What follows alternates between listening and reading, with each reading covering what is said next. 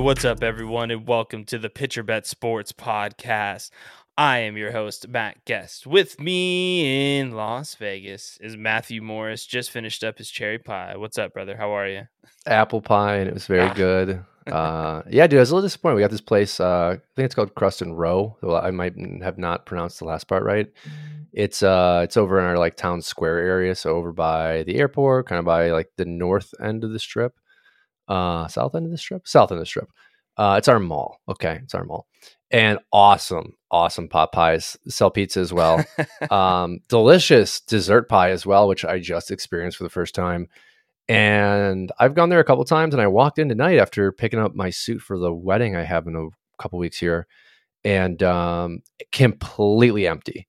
And I was like, it is literally more affordable for me to stop here, get a personalized pot pie than it is for me to go to McDonald's. It's about the same price, $13.50 at McDonald's, $14 for a very homemade, restaurant style pie. And I was like, damn, like where did we go wrong as a society that the drive-thru at McDonald's is completely packed and yet there's not a single person sitting in this restaurant? And my heart broke a little bit. And then I came home and ate my pot pie and did a little fantasy baseball recording today. So, Hey, that was cool, but still recovering from your trip out here. So hopefully in a couple of weeks, I'll be back to normal. yeah. Well, that's why you need to move to a hippie city like I live in California, where the city I live in bans any drive-thrus whatsoever. I love that. There's not a drive-thru in the city that I live in. So, yes, if you want to go to McDonald's, you have to be that asshole who's going to decide to get out of their car and go to McDonald's and not to the mom and pop right next door or somewhere else. So, subsequently, I haven't had fast food in forever, to be honest with you. Okay, maybe not forever. I got Chick-fil-A on the way to driving to Orange County to go see you when we went out to Vegas. But other than that, like, don't really go get fast food too often. So that's the solution, but that's not the American way. That is we have bike lanes on every street. We live in a hippie town out here in Cali. So it is what it is. It's an interesting point when you bring that up, because I will justify, if I have to get out of my car, that I'm making a healthier decision. And again, I live in Las 100%. Vegas, right? Like, I've taken you to Cafe Rio a few times. Awful customer service. Foods, it's borderline fast food. It's borderline fast food, right? Like, it's better, but it's still like they're probably sourcing in mass quantity from GMO consumers, like whatever. But I'll justify, like, hey, I went to Cafe Rio today. Like, I didn't go to McDonald's, or I didn't go to Jack in the Box. Not that I eat at Jack in the Box because I have standards, but jokes, of course. We used to all the time. But it's interesting because, like, there's a lot of truth to the statement here in Vegas, and like by you, that's not a thing, right? There are no drive-thrus, so you're automatically getting out of the car, and I think that's kind of what ties into this like running joke that I was just talking about with Crescent Row, which is like, you might have to drive 5 more minutes out of the way. You might have to park and get out of your car, but it's the exact same cost. And I'll tell you, it was fantastic. Like, that was great. I would be okay with In-N-Out or McDonald's, but I'm not going to be like, oh, that was really good. Like, I can't wait for my next one. And it's just disappointing because from like an accessibility perspective, Vegas is just so commercialized, and it's just a large city. I'm not on the coast like you are, as you said, in a hippie town. And I think there's a lot of beauty in that. Yeah, for sure. Well, that's why I like living here. We both lived in Costa Mesa, and we went to a 24/7 Subway. We went to Jack in the Box down the street. We went to McDonald's every night.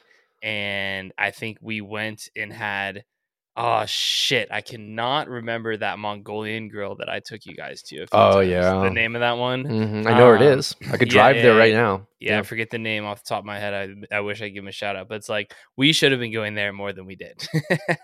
But it is what it is. Well, and that just ties. I think what that ties into, though, is just like, when you live in a neighborhood, it's like really getting out and venturing out, like. The first time I went to Wild Goose Tavern in Costa Mesa on like 16th or 17th Street was the first time me and Brooke like hung out. Yeah. And we went there, me and you and Aaron went there. And like, that was one of the coolest bars I think I experienced in Orange County. And I went there maybe 3 times. Yeah. And that just is something that I've experienced throughout my life with moving around as much as I have, where it's like, you don't necessarily even know your own neighborhood at times because life is so busy and it is so easy to just roll up to 24-hour Subway as opposed to like, hey, let's try something new today. We were also Yeah. broke poor, so Super doesn't really broke help. poor.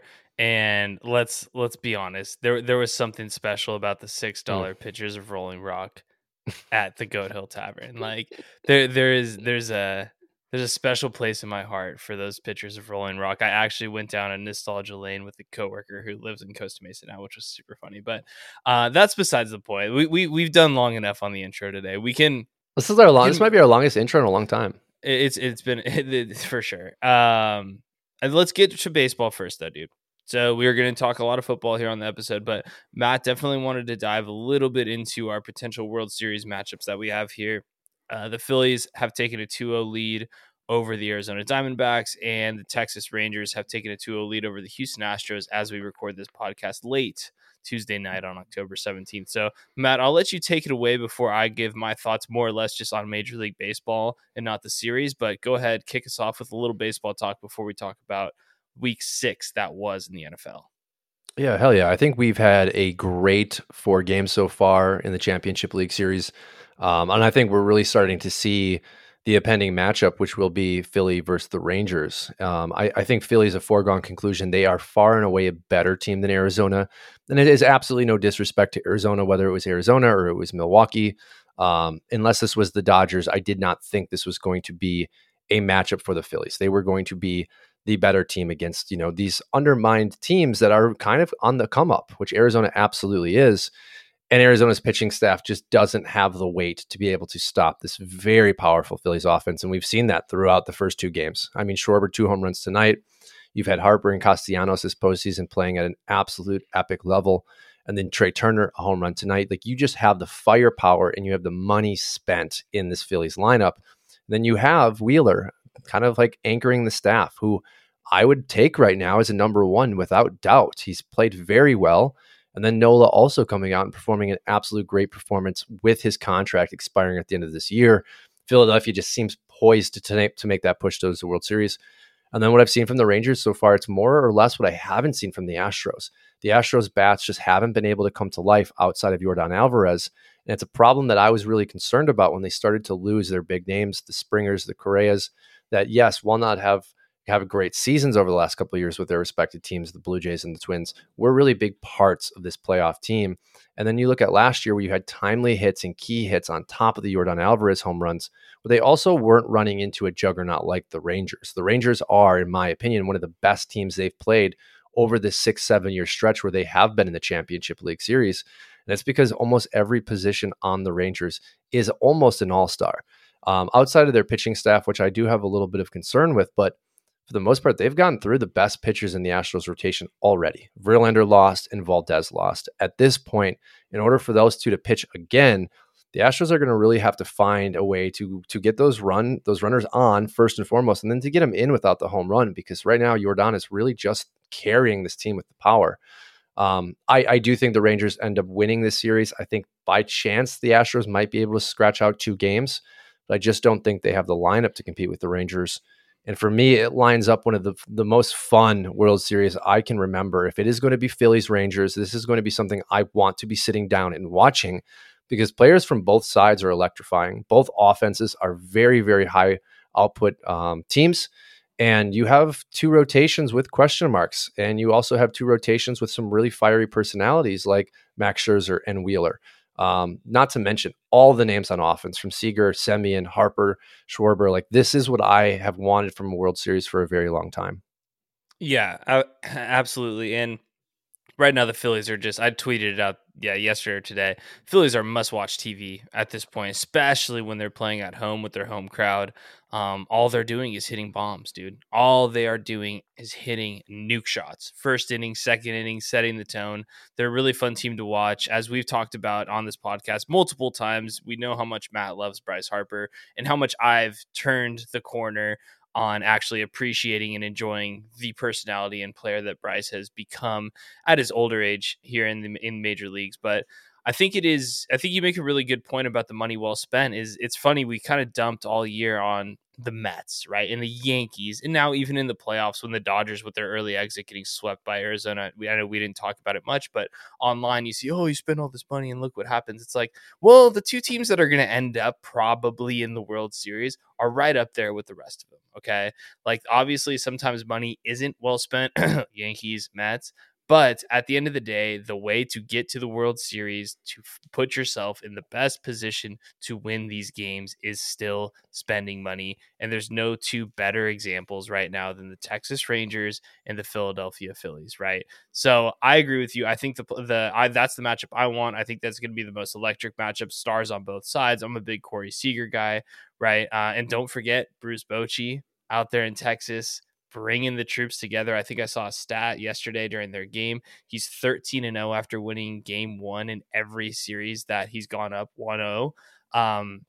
Honestly, one of the greatest coaches ever of all time. Let's be honest. Let's call a spade here. And then I just last thing for me personally, a little bit off the games here, is this is just the most classic MLB stuff I'm ever seeing. I'm going to steal this from a friend, but he had brought up to me that when I am on my Instagram or Twitter, TikTok feed, whatever it is, how come when the tennis matchups are on for Wimbledon or the US Open, I know everything that's going on, seeing all the highlights, seeing the drama, all this first time, blah, blah, blah, and I can't see a damn highlight ever on my feed about what's going on in the Major League Baseball playoffs, especially the CS series, right? We have a 2-0 upset going on in Houston right now, the team that's been there 7 straight years. And then you have what's going on in Philadelphia, not even being documented, in my opinion, well enough by the PR team, by advertising, by Major League Baseball. Another opportunity whiffed by the Major League Baseball people, and all they want to do is change the rules, do the pitch clock, do the bases, do all this stuff, which like we like here, but it's like, celebrate your players, promote your game, show what makes baseball fun. Stop just trying to change everything. It just bothers the shit out of me, dude. Well, I have a few things I'm going to toss in, but I'm going to address the marketing concept first because this has been a topic that we have covered since the beginning of our show 3 years ago. And I think it is absolutely an institutional problem within Major League Baseball. I think Major League Baseball has the perception with their current governing body that it is the job of CBS, ESPN, Bleacher TBS. Report, TBS, to be the marketing agent for them. And I say that because the tennis doesn't so much reflect with me. As I said to you before we were jumping on, that like I don't actually have any tennis on my feed, which is because I probably don't watch tennis. So it doesn't have anything in the algorithm to spit out my way. But the point is, every once in a while, CBS will have a highlight of a Harper homer. Awesome. Fantastic. But it's CBS. I'm not seeing that blasted from ESPN, Bleacher Report, Barstool Sports, you name it, right? The list goes on. Well, it's not their job to have to promote Major League Baseball. It's their job to choose what they promote. And a lot of these other big institutions are making more money on promoting the NFL on a Tuesday night. So they don't care that Harper hit a home run because their post about how Jalen Hurts or Dak Prescott played poorly is going to perform better than the Harper home run highlight. So we also, as a consumer, do not blame them because it's a business. It is absolutely Major League Baseball's job to stack the deck and have as many content creators out there and push those with their advertising dollar, push those on sponsored ads, push those onto other platforms so that you can see more of the highlights so that they are jammed down your throat. And I think the Major League Baseball made an okay push to the beginning of this year with their content creator draw, where they were trying to pull people in to become baseball content creators. But they need to make this an absolute emphasis as the changes in the games, as the changes in the rules have been successful, because it really has helped the popularity of baseball. But now is the second part of actually capitalizing on a good product, which is marketing it. It's crazy that I feel like I'm in business school sitting with my buddies when I'm not actually paying for the class and I'm just there like hanging out with them and they dragged me in there. Like this is almost like business 101 and they're just not doing it properly. And it's mind-boggling, but this is something we talked about for years. Last thing I want to mention, the Phillies are absolutely hitting home runs. They are also hitting them against bad pitchers. I know Zach Gallen did pitch, and there was a couple home runs off him. He's a great pitcher. Left some balls on the plate. That's kind of a secondary piece. But they have, for the most part, this postseason teed off on bad pitchers. Strider giving up a home run. I understand he's Spencer Strider, but he also gives up home runs. I want to see what happens next round when they play presumably the Rangers, because they haven't yet ran into that team that has really good pitching. And the Rangers, I feel like, have the best pitching so far that they're going to face. While it may not be elite level, it will be better. And we saw that from Jordan Montgomery in his performance. We're going to see, I think, an absolute beast in Max Scherzer in the playoffs as long as he stays healthy. He's a gamer. I think he shows up and finds a little bit extra. But these home runs could become a problem for Philly once they start facing better pitchers. And then my question is, what happens? Can the offense find a way to win? Moving on to the NFL here, we just closed up week 6, which we're dubbing here as the parody week. It was the first week we've seen some of our favorites, the Giants, the teams that have been doing extremely well and haven't lost, finally went down. And it's funny, and we call it the parody week because the teams that the Niners and the Eagles lost to were not the teams that we expected them to lose to.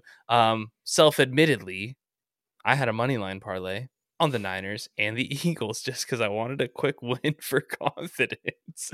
And that just shows you, just goes to show you what the NFL does to you. But I think I will touch on both the teams, but I think this is what makes the NFL great, right? At the end of the day, this is why everyone tunes in every Sunday that's big NFL fans and watches 7 hours of Red Zone, plays fantasy football, does stupid money line parlays like me and you, pays a lot of money to go to these games, yada, yada, yada, right? This is why it's king, is because the San Francisco 49ers can go into Cleveland, no Deshaun Watson, no Nick Chubb, no starting lineman, defense hurt, and beat the best team in football, right?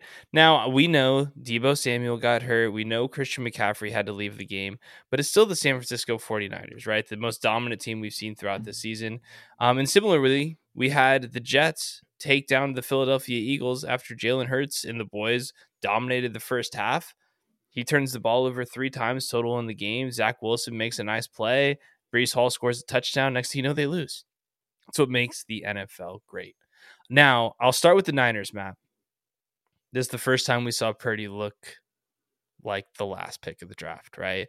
I am not ready to bury him, put him in his grave like a lot of the other media folks that are saying that he's not a good quarterback and he's only carried by the system. I more or less took away from this game, Matt, is that the Browns might have the best defense in football. Myles Garrett might be the best pass rusher in football. And what they have been able to do to opposing quarterbacks, specifically in Cleveland, is just as impressive, if not the most impressive thing we've seen thus far throughout the season.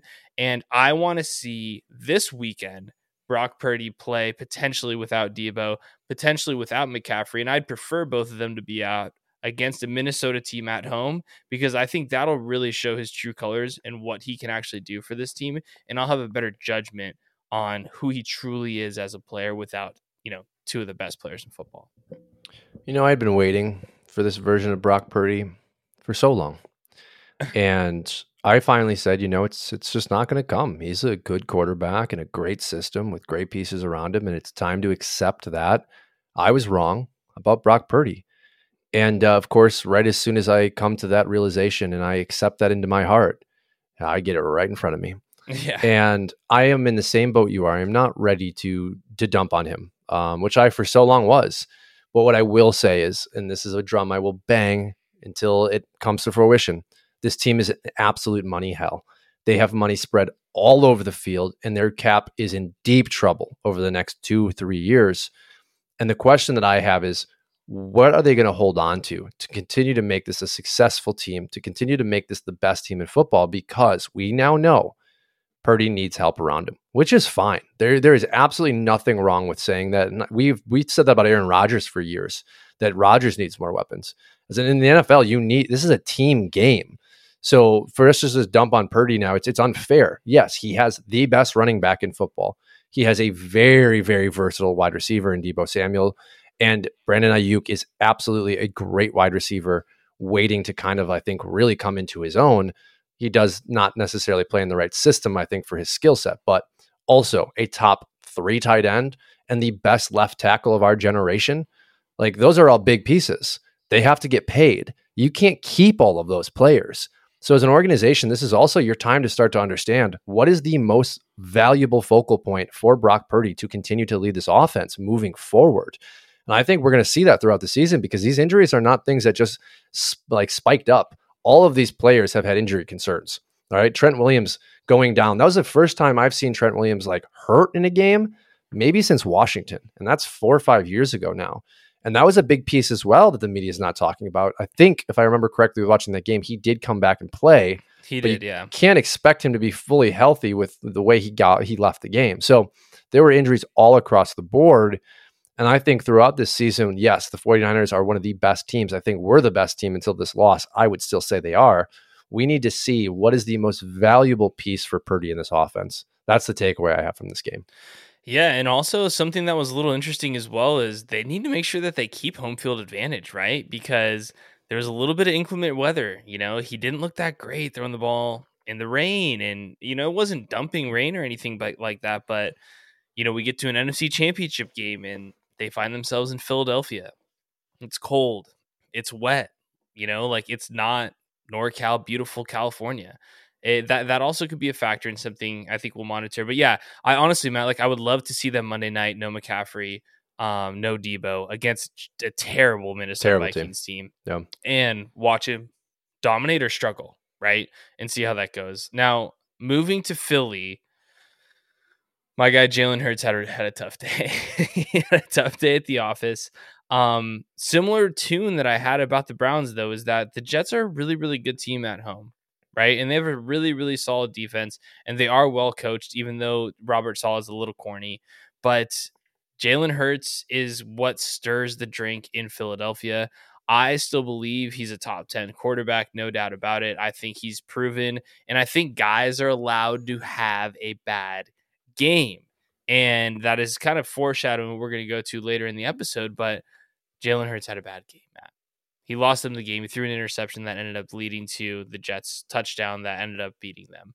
And you know what? It happens. Now, what I'd be more concerned about if I'm a Philadelphia Eagles fan is the fact that the running game isn't going the way that I thought it would, and their secondary has a ton of holes. Zach Wilson looked good against them, and that's an improvement for Zach. But if I'm Philly, they need to get that secondary dialed in, especially with games against Dallas coming up, games against some more of the AFC East, and they have a long, tough schedule ahead of them in Philadelphia. And I think Jalen Hurts will be fine, but I'm more concerned about that defense moving forward, to be quite honest with you. Yeah, and I think that's a concern that they themselves have as well, with the report coming out this week that they're scouring the league searching for secondary help. First takeaway is that A.J. Brown is absolutely an elite level wide receiver. I think I've probably slept on him a little bit long as well. He was always kind of teetering my top 15. Like I thought at times he disappeared. And what he has done over the last 2-3 weeks has just shown that he's the real deal. And that's going to really help Jalen. So kudos to that front office yet again. That kind of leads right into the running game situation that you talked about. And I had questions when reports were coming out that they were interested in acquiring Jonathan Taylor early in the season, why they would do that. From all intents and purposes, they traded for Swift. Swift had a couple really nice games, had really showcased himself as an elite level playmaker. You have Gainwell, a 3rd, 4th round pick coming out of Memphis, who also has a lot of ability. And then they also brought in Penny, which I haven't even seen box scores into what Penny has done. Healthy scratches, yeah. Yeah. And then third, for me, this game actually meant more for the Jets in regards to what I was able to take away than it did the Eagles. Because I agree with you. Teams are allowed bad games, especially against great defenses. But the Jets continue to find a way to not give up. And I think that is truly incredible. You were in this game down 14-9 in the second quarter, going into the third quarter. You have a quarterback that you don't necessarily believe in, but is starting to showcase a little bit of ability, and yet you don't give up. How many weeks in a row now are the Jets in games and winning football games because they choose not to give up? When in all intents and purposes, like you're playing the Eagles, you're down at half, they're probably going to come out hot. And yet this team continues to come and play. And you brought up a good point that I didn't even know without Sauce Gardner. Like this defense continued to play. And I think that is an absolute testament to Robert Saleh as a head coach to continue to get his team to fight and fight and fight. If the Jets continue this, they're absolutely going to be in a position to win a wild card. And then the door is completely open for the Aaron Rodgers, circus that is already brewing. Yeah. And I just did not think that was possible. I did not think this team was going to be able to win enough close games. I did not think that they were going to be able to have the tenacity to stay fighting in winning games. And this is a huge showcase for me, because what it means is they can be one of the best teams in the NFL. They might just be able to have a winning record this season, when that should not have been the case when Aaron Rodgers went down. For sure. And it actually shows they might truly be a good quarterback away Yeah. from being a title contender, which was the hype all offseason, right? I agree with you. I think the Eagles have a couple things to touch up. I also like, for really, really good teams like the Eagles and the Niners, like, not the worst thing to lose a game right now. Yeah. Humble up a little bit, figure out where your weaknesses, figure out where your holes are, because you've got up and comers behind you, like your Detroit Lions, bro, that are playing out of their mind. Jared Goff, Matt, right now, I know it's 6 games into the season. He's got to be in the MVP conversation. I've seen a lot of stuff about Tua. I'm seeing a lot of stuff about Tyreek Hill. Understandably, not seeing as much Mahomes, but he's still on the list. A guy I'm not seeing is Jared Goff. He is playing unbelievable football right now. They lose David Montgomery in a game in South Florida playing against the Buccaneers. He throws for 353, 2 touchdowns. He's not turning the ball over. He's getting the ball to Amon-Ra St. Brown and facilitating to the rookie tight end, Laporta. They're playing sound football. They're one of the best coached teams in the game. And the Lions are legitimate contenders now. They're tied for first place in the NFC. They're going to run away with the NFC North, that's for sure. And I think it's time to really, really start considering Jared Goff in the MVP conversation, but the Lions as, Matt, I can't believe I'm saying it, but legit title contenders, and they have a real shot of coming out of the NFC. I still think they're a bit of a step below the Niners and Philly, but there's not as big of a gap as I thought there was. Well, and to start off, the clip that has been circulating on that Craig running back block, Yeah, Craig unbelievable Reynolds. football play. That's their third string guy. Yeah, I mean, it makes me smile when you see that, because that is a football play. Like those small things I think it was like 3rd and 13, where you go full sprint into a block and you clear a path to get your ball possession wide receiver. I think it was Amon-Ra the first down. That is what winning football is about. That is what the 49ers entire strategy is about everyone being in the right place at the right time with the right mentality. You win football games, and they've perfected it. But if the Lions can continue plays like that and continue to preach mentality like that, I think that's the next piece of this. We saw it last year. They were a very young and raw team. Second half, they really started to build momentum. Goff started to really develop into a player that didn't make as many mistakes, played okay on the road. We're seeing that development continue this year from Jared Goff, who, all of you being reminded, was a first overall pick for a reason. Mm-hmm. Yes, he absolutely needed to be in a good system with a good line, but he still was a first overall pick for a reason. He's a good quarterback. And I will go back to our conversation a few years ago about him and Kirk Cousins. Like, I think we are now seeing why I wanted Goff over Cousins, because in the right system, I just think he gives a little bit more, and we're watching that. And then finally, the piece to tie it all together here is their youth. They have Gibbs, who hasn't had the opportunity to get as many reps this season as we have liked, but he will develop. You will get Montgomery back. You will continue the emergence of Amon-Ra St. Brown. But more importantly, Jameson Williams, I think, will be a very big piece to this team in the second half and in the playoff push. As I've said before, taking this team to a third level. Once you have that third level, you really open things up for Gibbs and Montgomery. You open things up for this offensive line to dominate more, which in turn opens things up for Laporta and Amon-Ra over the middle. This team could be incredibly dangerous if they develop the same way they did last year. This year, you could be talking about the favorites to win the Super Bowl in 6-7 weeks here, if these players can really start to pull it together. But for me, the key is Jameson Williams. Yeah. In talking about home field, now they play in a dome, but Matt, the NFC North schedule is soft. It's soft moving forward. The Eagles and the Niners they still have to play really, really good teams moving forward, right? Yep. So it's going to be interesting. The Lions didn't win the division last year, so they don't have a first place schedule going into this year. I think everything is set up. I think you made such a good point about Jameson Williams. He's definitely, we'll pencil him in as the X factor to that offense, right? If they can really start winning on all three levels of that offense, it's really going to open it up. And, I obviously, if you listen to this pod, I'll take Cousins over Goff. I think I might be changing my mind. It was a different time when we had that It's conversation. a It was a different very time. different time. Cousins coming off of a bad game without Jefferson, right? Like, I don't know if I'm all in on it, but I think just at a blanket level, like I said, there's no way we can have this MVP conversation right now, in my opinion, without Jared Goff. Like, I just think he needs to be there. I think he Yeah. needs to be up there with all these guys who are at the top right now, right? Throw I Josh mean, Allen in there, throw him, obviously, like I said, throw Goff in there, Tua, Tyreek. I definitely think all that's warranted. But he's got to be in the conversation. I think the problem is Tyreek. It's like Tua is probably not in this conversation without Tyreek. Do you genuinely believe that? You think it is right now? He's my MVP. Yeah, like without that, a question. huh? What he does as a position player, I don't think I've ever seen it, Matt. And we watched LaDainian Tomlinson, like awesome player, like fantastic. Chris Johnson for Tennessee on a bad Titans team, a couple really incredible seasons there. What I've watched from Tyreek this season, it's just ridiculous. It's like playing a video game. I mean, you can't guard him. You just can't. You double him and he finds a way to be completely wide open. I don't understand it. The only problem to this is like, there's one thing with Tyreek. He's always going to miss a couple games. Yeah. No matter what, like it's going to be a hamstring, it's going to be a concussion, it's going to be something. So like, does he really follow through on the 2,300 yards he's on pace for? Maybe, but probably not. But if he does, he's the MVP. I mean, he That's is. true.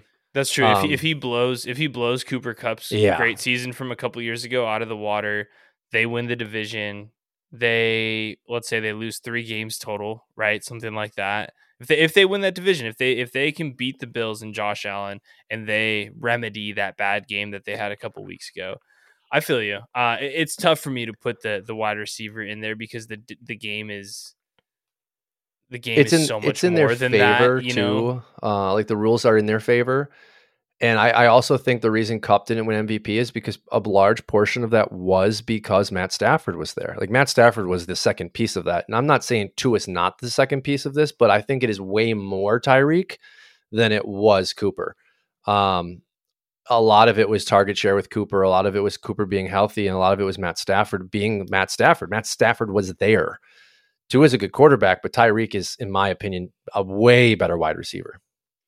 Yeah, I mean, you make a good point. I get what you're saying, and I think I do agree with you about the Cooper Kupp, and it's no slight against him. Not at all.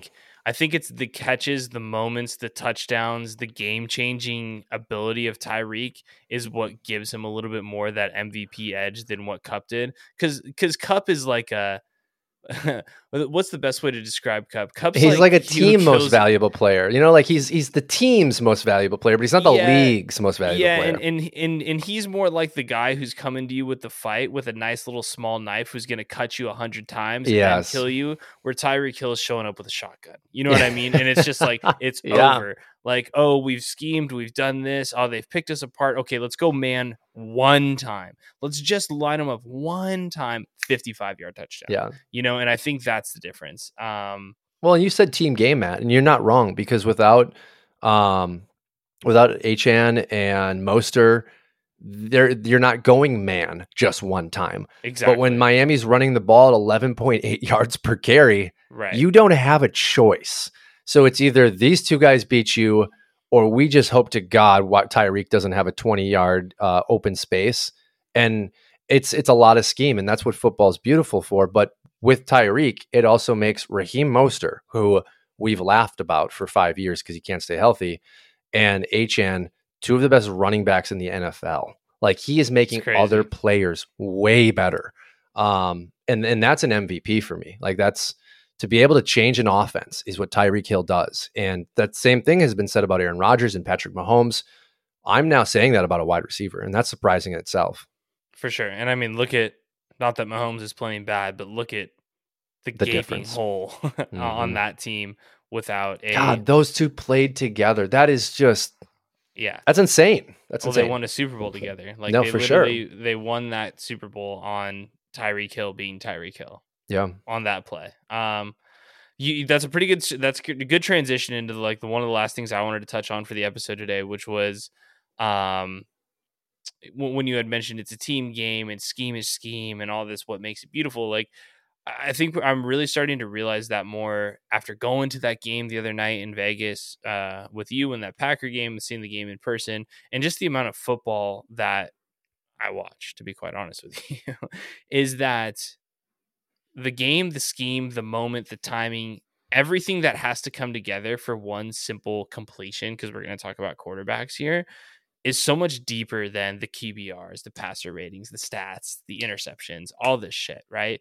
And I thought it was super interesting last night watching the Chargers game and then waking up today to hear the narrative about how the Chargers aren't setting Justin Herbert up for success. Now, I want to preface with what I'm going to say is that I do like Justin Herbert. I think he's still a really, really good quarterback. I mean, he's top 10, no doubt about it, right? Like he's fantastic. He's really good. But at what point in time are we going to start actually watching the games, right?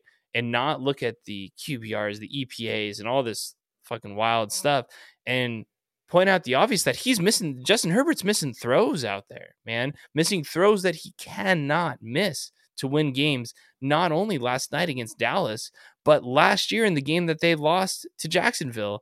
And then Monday morning, it's Brandon Staley's fault, which you and I don't like Staley. Mm-hmm. We are been on the record about that. I'm not sitting here defending Staley, but it's like Herbert's missing throws that you got to have to win games somewhat consistently on big game, big time basis. And it's something that needs to be acknowledged because if he's getting paid big boy bucks, which he is, and he's being called elite and the next best this and the next best that, we need to treat him the way we treat Josh Allen. We need to treat him the way we treat Jared Goff, right?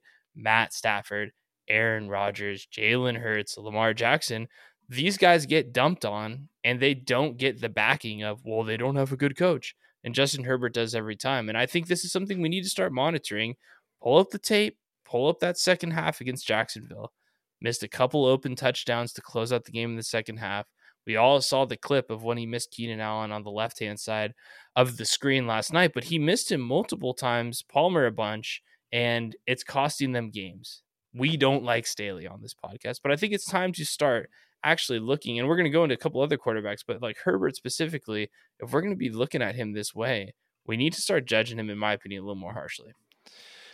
I'm scrolling here, looking at some of the scores from the past week, and I was kind of just going through quarterbacks I would rather have. It's also hard. The list ain't that long. It's not, Matt. The list is not that long. But the name that it's like the name where I finally had to be like, I don't know, was Deshaun Watson. And listen, Jared Goff, no question about it, and I mean that equivocally. You give me an option between Herbert and Goff on a game where it saves my life, and they both are on the Chargers offense. I'm taking Jared Goff 10 out of 10 times, and I'm not even thinking about it. That's my opinion. As I ran through some of these teams, it was like maybe 7 quarterbacks just within this past week that I've taken over him.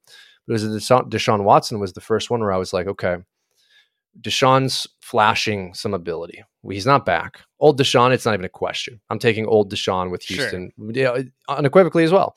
This new version of Deshaun, we don't know because now there's the injury, right? Like it's stalled out. But the fact that I'm even considering Deshaun Watson over Herbert is what's interesting because I agree. I still think he's a very good quarterback. I think he's a very bright future. And this kind of goes into what you and I talked about before we pressed record today, which is, for me, the real question is how far is he falling now? Because I'll take Tua over him. I'll take Goff over him. If you said this to me 2 years ago, I would have laughed. Sure. And I was a supporter of Tua and Goff.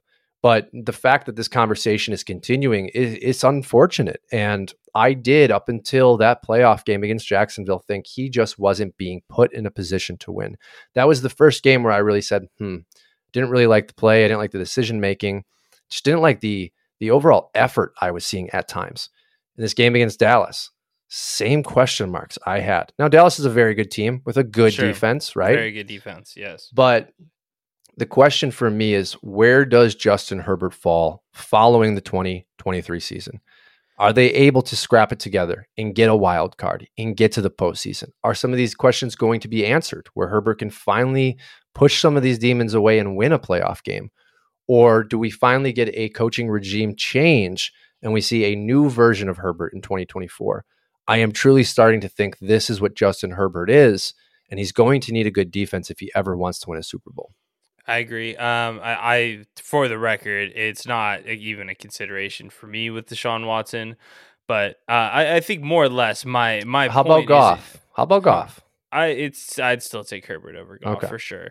Um, I'd think about it more than I would in the past. I'd agree with you there, but I just think like we're putting him on the level of Josh Allen, Joe Burrow, Patrick Mahomes, right? Like that's where the media narrative is. So when I watch a game like this, I'm going to judge him the way everyone's been burying those guys for the start of this year. And when Josh Allen threw 3 picks and had a fumble Monday night, right? Like, yeah, just because Justin Herbert didn't have the pick till the end of the game doesn't mean he wasn't missing balls that he shouldn't have missed throughout the game. That is where I am at on the situation. Now, to summarize all that and to move into maybe a couple other guys here, is that Herbert can make all the impossible throws, right? He can make all the ones that go on the highlight and they're cool LA Chargers social media teams, but he cannot consistently have the must have throws every time. And that's what separates the great ones from the very, very good ones, right? Like, and I think that's something that's going kind of unnoticed, Matt, to be honest with you, about Josh Allen this year. He's still Brett Favre it out there every once in a while, right? But I think he's gotten a lot more consistent, especially working with Diggs, on being more controlled, opportunistic, hitting first downs, doing what he needs to do to keep possession and not being an absolute loose cannon like he was for the first 3 years of his career, right? Like I said with Jalen Hurts earlier, I think that's something that Jalen Hurts is really, really good at. Taking control of the ball, controlling time of possession, dominating, right? And it's just not something I'm seeing from Herbert. Well, and I agree with everything you said, and I just want to add a little bit of context here. I was very patient for years with Tua, and there were reasons for that. I think we're seeing that now. And Justin Herbert is 25 years old. Jared Goff is 29. Jared Goff, when he was traded to Detroit, it was basically like, have fun with that salary. He's going to suck.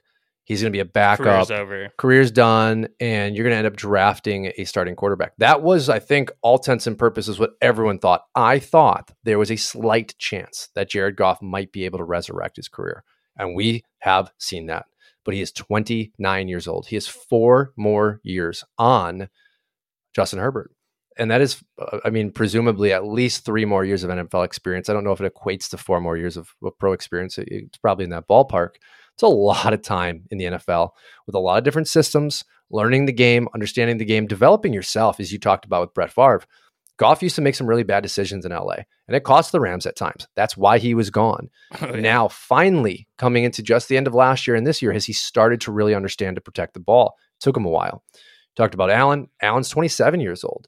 He's had at least an extra year on Herbert, if I remember correctly, maybe 2 after his draft.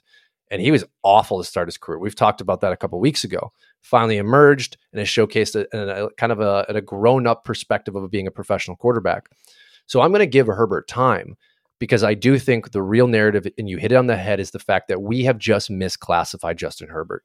We have classified him with the elite level players in the NFL, the Patrick Mahomes, the Joe Burrows, and that's just not where he is. He is more or less in the pocket of Tua and Goff. Yes, more upside than Goff, for sure. I get that. But he's not necessarily in that elite class, and we need to stop holding him there until he actually puts himself in that elite class, Totally, which I think man. at 25, he has more than enough time to eventually push himself up there. Totally. And like when, I mean, for me, I don't want to speak for you, but for the elite class, like it's a small group. Like this isn't like this elite class here we're putting here. Like, I don't think we toss that around lightly on our show here where it's like, oh, this guy's elite, right? Like he's elite class is literally Burrow, Mahomes, Aaron Rodgers, right? Yep. Like, I don't know who and Aaron Rodgers is loosely, but it's fucking Aaron Rodgers, so we're gonna throw him in there, right? Yep. We've got all these guys in limbo. Like Allen, I'll toss Allen elite, like, but he's fringe elite for me, I still right? think he's limbo though. He's He's like a tier of his own. he's a tier of his own because Yeah. we've seen the flashes in the playoffs and he's done a lot for that team, yada yada yada. But we've got the limbo guys here, right? First one, my guy, Lamar Jackson, right? Like Yeah. this is it, and he's playing fantastic. Like He's he also an looks MVP. awesome. Yeah, he's also yeah, for real. Yeah. But like we still wouldn't put him there yet because he hasn't done anything to be like he's elite, right? Like in the sense of the word. Jalen Hurts, Jalen MVP. Hurts, MVP, played the Super best Bowl, game. It was better than Mahomes in the Super Bowl last year. Him, Allen, Lamar, all like right there looking to take that next step to be like, yes, no hesitation. Yeah. They're an elite quarterback. You can't say anything else about them. The list is small, man. And the fact that, coming full circle here, we've already just self-appointed Herbert because of his, he probably has the best arm in the league. Him and Josh Allen are right there, 1-2 with the arm talent ability. I'm not ready to put him there. I'm not. And I'm also not ready to say Deshaun Watson's better than him. I promise you that. But I just really don't think he's quite there yet. And he does have fucking Keenan Allen, did have Mike Williams, and has Austin Eckler. Like let's not act like he didn't come into a good situation. Okay. Keenan Allen's a baller. I want to bring this up, and this is not on our rundown. Did you see the little snippets from CJ Stroud this week about his teammate concept? Yeah, I think this is hilarious that you brought this up because I saw it and I didn't write it down. Yes, continue. Yes. Okay, so for the listener, and I don't know the validity of this, whatever Instagram pages, I saw it on multiple pieces of it. They're pretty legitimate. ESPN today too. Okay, so the report was that CJ Stroud has been very active with team bonding, team building, relationship building within the organization. I mean, on a nightly, if not weekly basis. I think I should flip those two, but you get the point. And the post that I saw was because of Tom Brady. And he said that throughout Brady's comments throughout his career, what he really identified as a key distinctive trait from Brady was not necessarily his in-game management, but his leadership ability to pull his team together. And when he was out there, he wanted to win for his guys, and how that's like seeped into the entire team where everyone wanted to win for their teammates. And so Stroud's mentality is, I want to be like Brady. What do I need to do that Brady did that other guys are not doing? And that is building those relationships within your team. And I was absolutely blown away that this A came out, that he outright said this, and that B, he's following through on it. Because as a quarterback, as a football fan, this is what I expect from my quarterback. My life is to be the best I can be. And that starts with being a great teammate. And we've seen that transition from how many names in the NFL. I think the most highlighted one recently is Zach Wilson, with the changes that he has made since Aaron has come there, just from a personal perspective, and how he articulates things, how he understands responsibility, how he's starting to become actually a man, because he has an actual example of a man. And CJ out here is openly saying, I'm trying to learn from the greatest of all time. And I think it's absolutely beautiful. And it was something that I just had to bring up because I was blown back by it. Yeah, I mean, it was really cool to see. He's been a top 3 to 5 story in the NFL for me this year. I know we haven't talked a whole lot. I know we did it an episode or two ago. I can't quite remember. Just talking about the Texans, but he's been one of the best stories of the league this year. And I think they have a legitimate shot at winning that division, the Houston Texans, which is just insane to think about, especially considering how all in they went on the draft this year. But also you just come full circle and think about the list of quarterbacks we just talked about, right? Yep. And which ones do you see that respect and that leadership from their teammates and basically that love in the locker room, right? You see it with Goff in Detroit, right? You definitely see it with Joe Burrow in Cincinnati. You see it with Lamar Jackson. You see it with a lot of these guys we're sitting here thinking about elite to limbo to fringe. And then you come down a level, right? And you look at a guy like Jordan Love. It looks like he's got the guys in the locker room. Well, now we're facing a little adversity, right? Like this is this is when you see what type of relationships have been cultivated inside of those locker rooms. You look at a team like the Raiders, man, they're a mess, right? They're winning some ball games, but every single week you hear something coming out of that locker room. And you just go down the list, man, and it's super interesting to see which young guys specifically really dive in and try and be the best version of themselves and the best leaders at, what's he, Matt, 22 years old, right? Yeah. Stroud, it's got to be 22, 23, around there. I thought I saw that from Anthony Richardson. Haven't seen a ton out of Bryce Young, but I don't think that's necessarily a knock on him, because you also haven't heard anything negative. But it's a really cool article and something I think to monitor as we look at a lot of these young guys, specifically quarterbacks that are coming out. Well, and two takeaways, one, the polarization of Johnny Manziel. I don't know if you saw it this week, but the McDaniels interview when he was with the organization. I did see that, yeah. And again, from the listener perspective, if you haven't, McDaniels worked for the Browns when Manziel was drafted. Go out, find the clip. It's fantastic because it's McDaniels talking in general.